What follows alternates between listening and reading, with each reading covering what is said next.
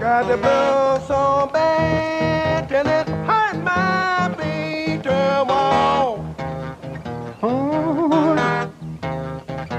got the blues so bad that it hurt my you don't have to walk. Baby got the blues so bad till it down the road I go.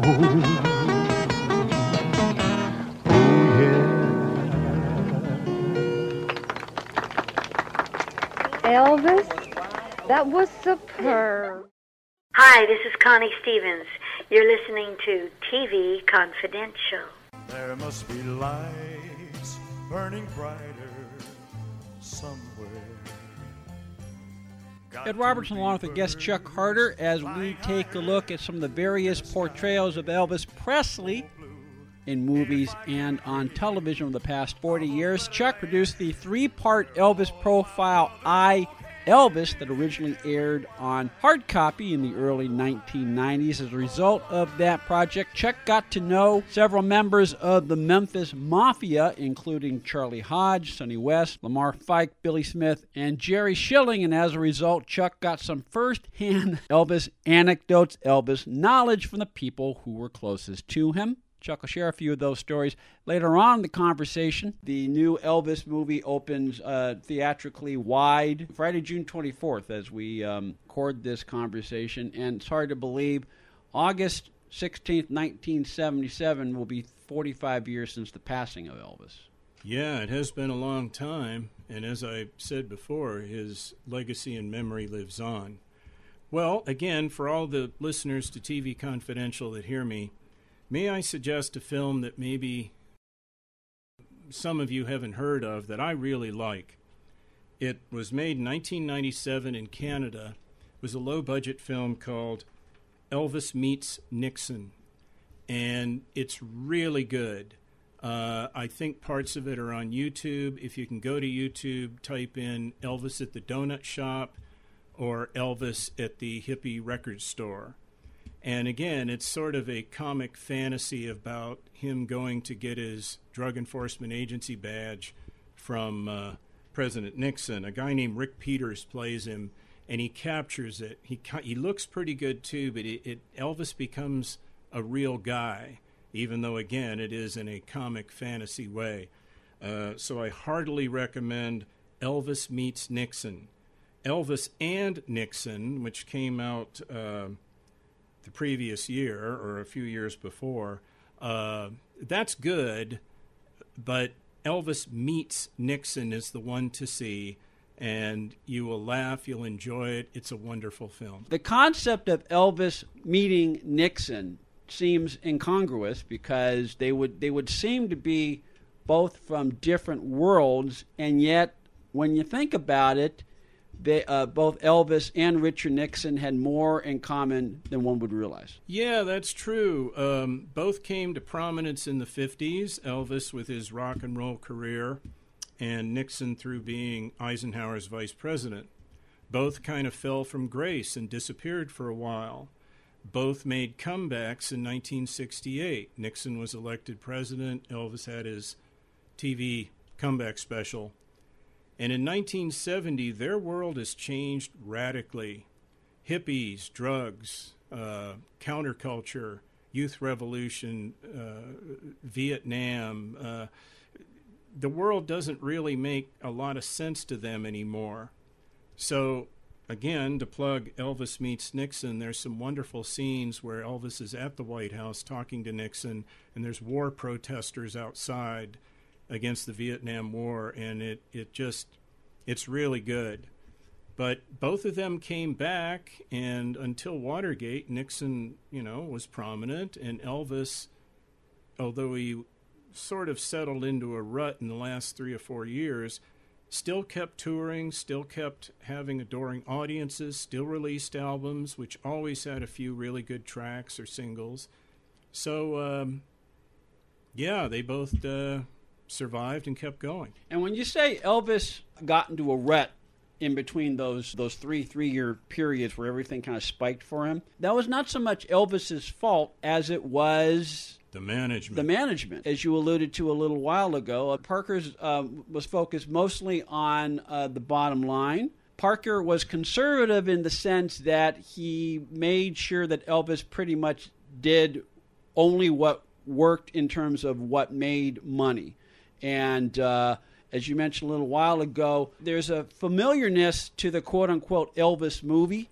You know, Blue Hawaii being one just example where he plays a swinger or whatever, and he's inevitably surrounded by pretty girls, and he does 6 or 7 or maybe 10, enough for an album, you know, that they can market around the movie, but it was not much of a challenge. And I know this from talking to you. I also know this from talking to Janita Brewer Barrett, who's the daughter of Anita Wood, who was Elvis's first steady girlfriend before he met Priscilla. When Elvis had an opportunity to act, to sink himself into a character, he really sparkled. And when given a chance to act, his movies usually hold up. Yeah, that's very true. And you're right about Colonel Parker loving the bottom line, and he did. Now, Elvis was under contract primarily to Paramount Pictures in the 60s. And there was a saying by the head of Paramount Studios that we have 2 surefire types of movies here, Jerry Lewis movies and Elvis movies. 3 a year, rather low budget, guaranteed hits, plus in Elvis's case, soundtrack albums. Yeah, they made so much money, the head of Paramount said, if he wants to burn down the studio, I'll give him a match. Rather exaggerated saying, I think, yeah. But you get it. So it was automatic, you know, and the fans kind of fell in place that, oh, okay, it's the latest Elvis movie. Color, pretty girls, he gets in a couple of fights, a little bit of comedy, a lot of pretty scenery. They were color movies. But I was thinking about this the other day. Because Elvis became a movie actor in the 60s, he kind of set out the 60s in a way. And he disappeared. He did his last live shows in 61 and didn't return until 69.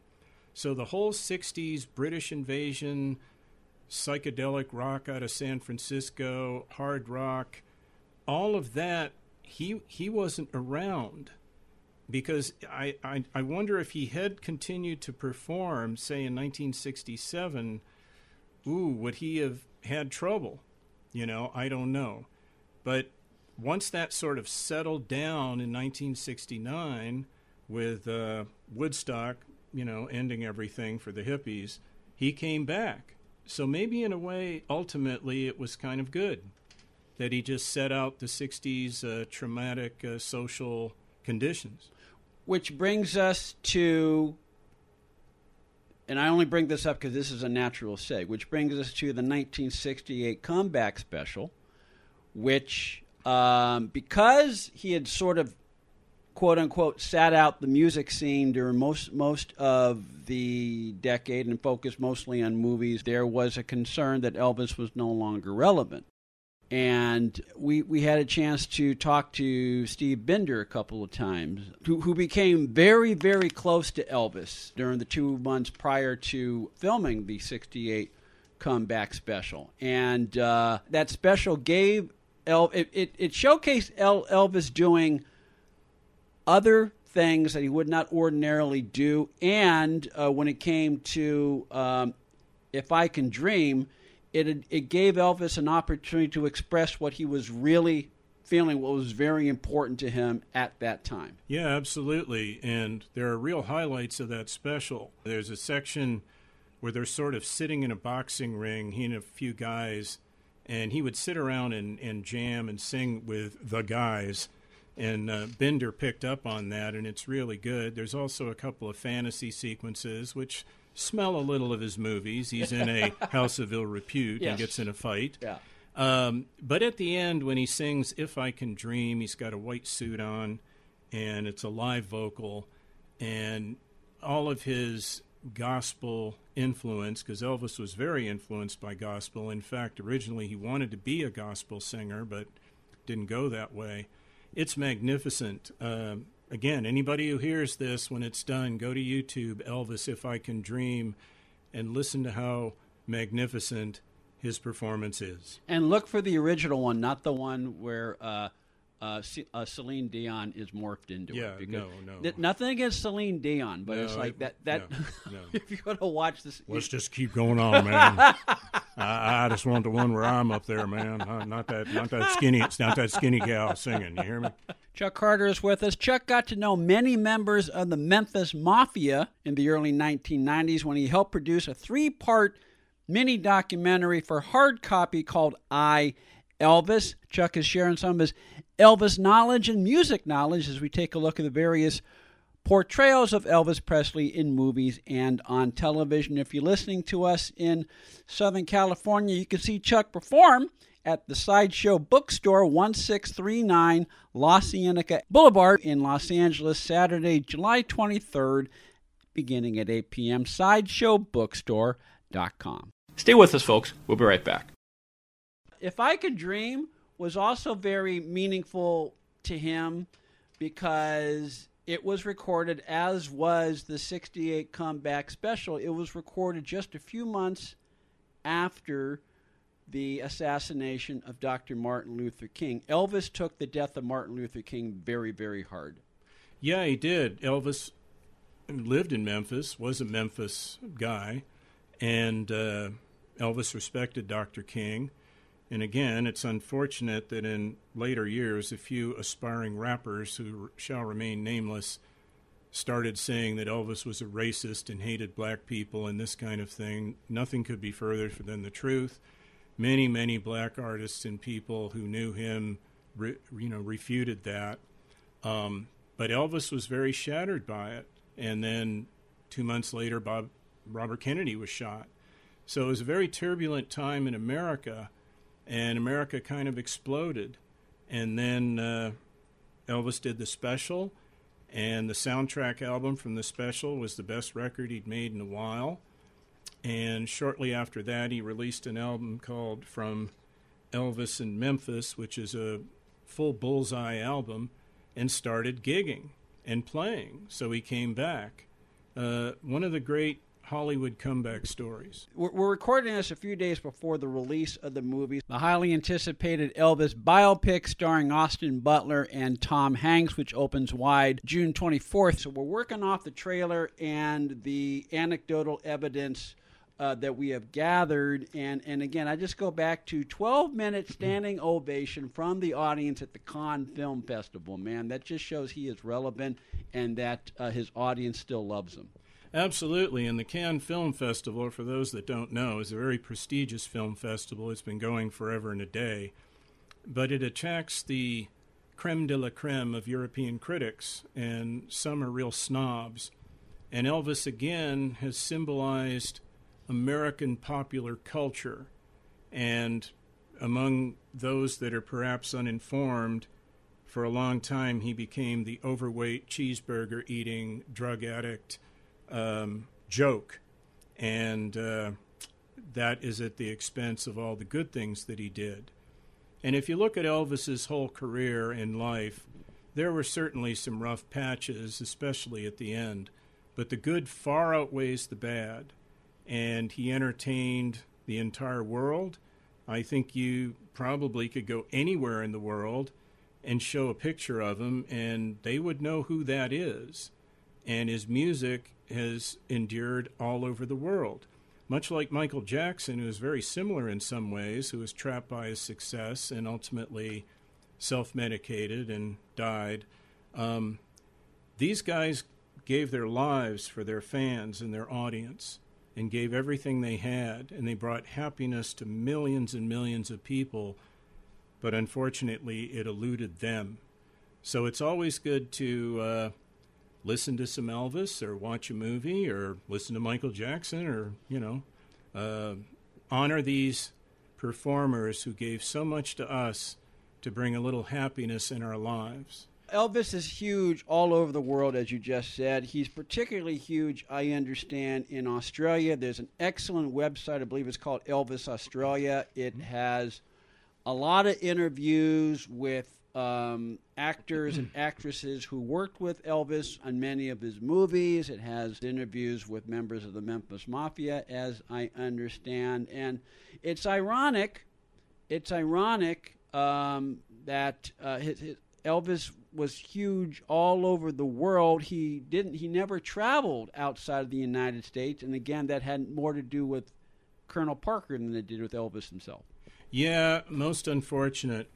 Colonel Parker, if any of the listeners don't know, was born in Holland, and he was an illegal immigrant, and always was very protective over his identity. That's why Elvis paid full taxes, didn't get any tax benefits. Colonel Parker did not want to leave the country, to have to come up with a passport. And Elvis had big offers, huge offers from England, and I think around 74 or 5, and I can't remember if it Khashoggi, an Iranian maybe. He was a head or king or somewhere over there, and he had offered $5 million for one show, and Elvis needed the money, and he was up for it, and then Parker killed it. And that's 2 years before he died, and I think that may have been the final, okay, let's just keep going.